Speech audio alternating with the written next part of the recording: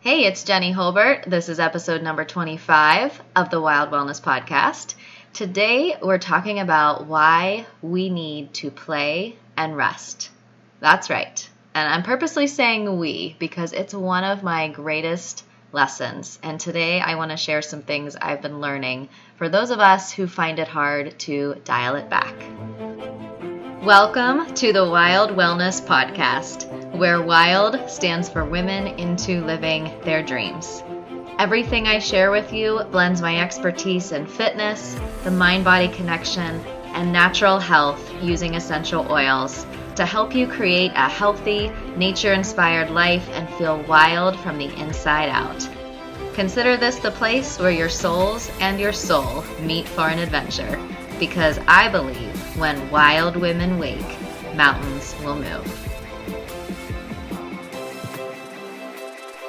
Hey there, gorgeous friend. Let's talk about why we need to play and rest. You want to know the truth?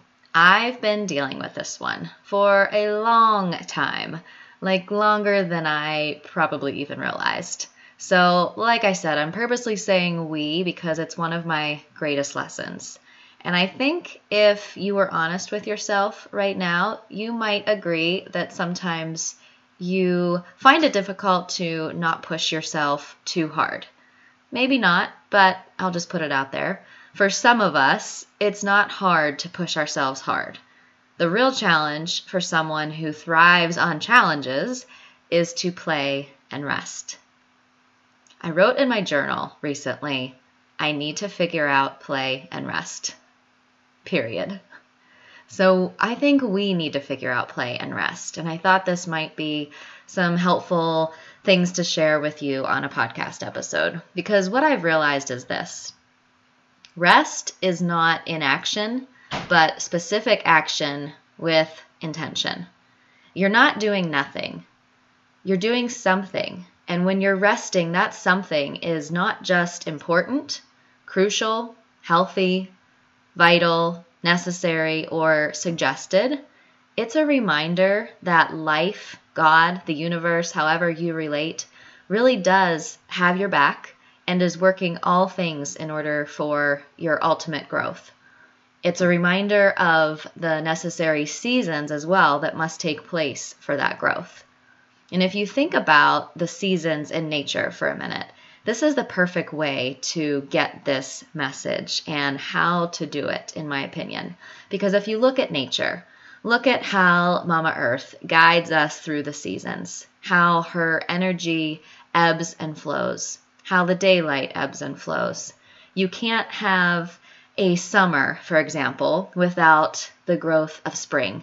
And you can't have the spring without having something like winter, where it's completely barren and no growth is happening.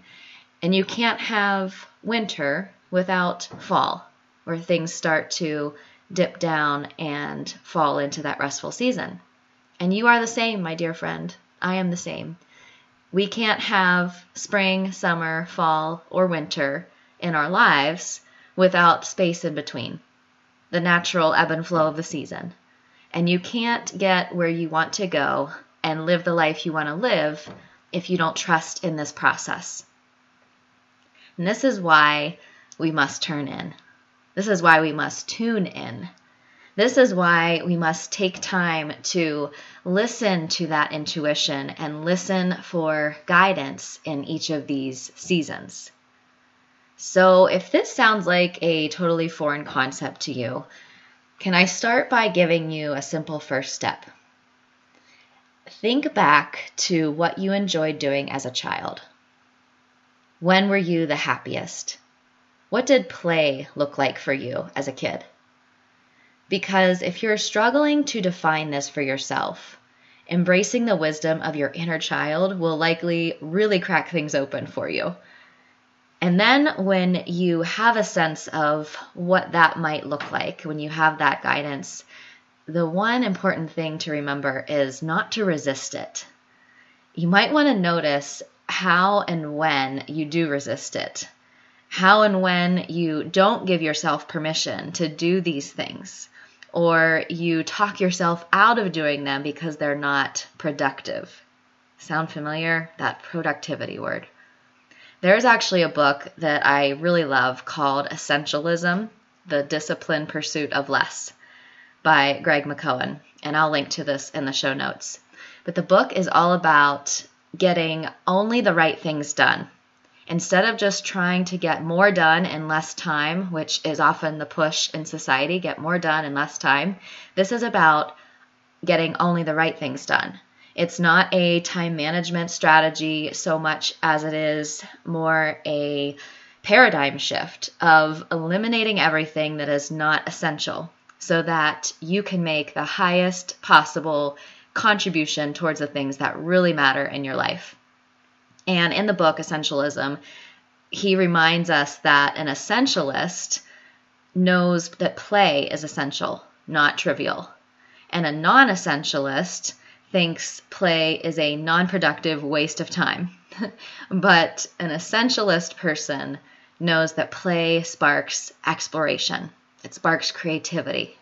And I so get this because when I invite my body to play, I feel like I'm moving with the truest expression of who I am. I feel the most alive. It refuels me and it helps me to make connections that I might not have made otherwise. When I invite my mind to play, I get the best inspiration or see old ideas in a new light. And same happens when I really combine the mind play with the physical play, my body in movement. I'm filled with more gratitude. I think outside of myself. And I feel like once I can take that step, I get permission to play. I shared this actually pretty recently on Instagram, that a good long hike once a week is total magic for me. Not just because of what it does for my body, not just because of how it makes my soul come alive, but also because of what it does for my creative mind. And I can honestly say that most of the life manifesting or business shifting ideas that I've had in my life have come to me in nature while I'm moving my body. Whether it's a hike, a run, a bike ride, it doesn't matter. It's my feet on the trail or the road. And the best part is that I've realized all I have to do is show up, and nature seems to do the rest.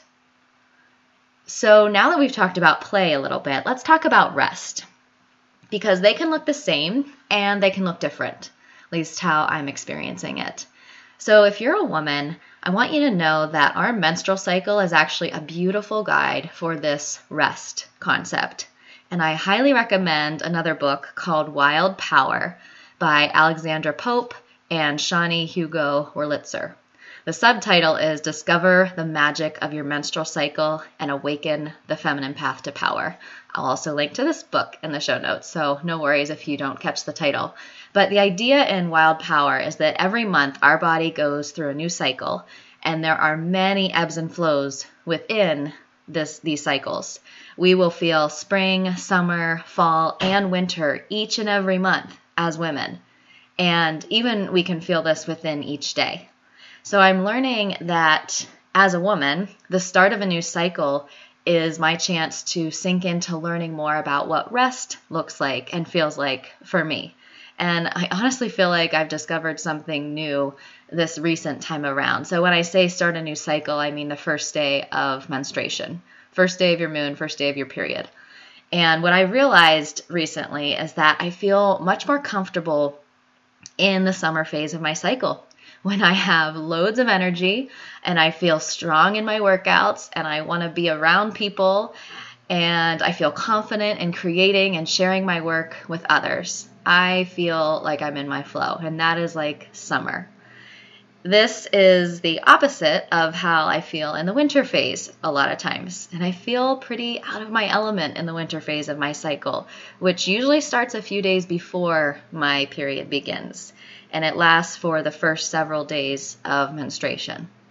So in this phase, I feel that discomfort of resting because my body is telling me that that's what needs to happen. It's winding down. I have more fatigue. It's as if it's guiding me towards that, but I'm learning to not resist it. because as I see this discomfort, I've recognized the patterns of overdoing that I have, and I would love to see these for what they are and transform them. And maybe you can relate to that too. So this time around, with the start of my menstrual cycle, I did feel a little new kindness towards myself for not getting this whole resting thing right, because I realized I was kind of beating myself up for not getting it right. Like, you don't know how to rest, you don't know how to do this, you are overdoing and causing yourself pain and discomfort. So I realized that because of being uncomfortable with the downtime, that this was my inclination, and knowing that ahead of time actually helps me prepare for it for the next time around with the next cycle. So I want you to know this. Wherever you are with your relationship with rest and play right now, trust that you're where you need to be, to learn what you need to learn, to discover what your patterns are and where you're comfortable and uncomfortable, and really how you can transform your work, rest, and play relationship. And I think once you get an idea of what play and rest might look like for you, then step 2 is to make space in your schedule during those key seasons of the month for those very things. If you feel the nudge to play or rest, practice doing it without the guilt. Make it part of your business plan or your personal growth plan, and schedule it in the same as you schedule the work. I think this is really important, and we don't see it as important oftentimes if we're not in that mindset or we haven't shifted to think of it a different way. So before I sign off, take a moment where you are if you can, if you're not driving, and close your eyes to picture yourself as a child. And ask yourself that question that I posed to you a little bit ago. What did play look like for you? If you gave yourself permission to play and there was no right or wrong, what would play look like for you now? Really envision yourself. What are you doing?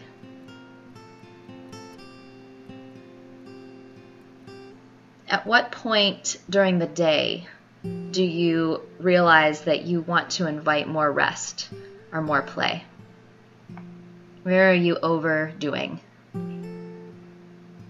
And where are you willing to let go a little, to flow a little, to give yourself permission to play? Because what if, when you need clarity, calm, energy, and productivity, more rest or more play is actually the answer? Oh, my friend, before you go, I want to thank you so much for listening to the Wild Wellness Podcast. If you enjoyed it, make sure you hit the subscribe button so you don't miss any future episodes. And then please leave an honest review on iTunes or your podcast app. And if you know of someone who would benefit from this episode, will you take a moment right now and share it with them? You can take a screenshot and send it to them, or share it on social media. And thank you so very much for being here. And until next time, remember, when wild women wake, mountains will move.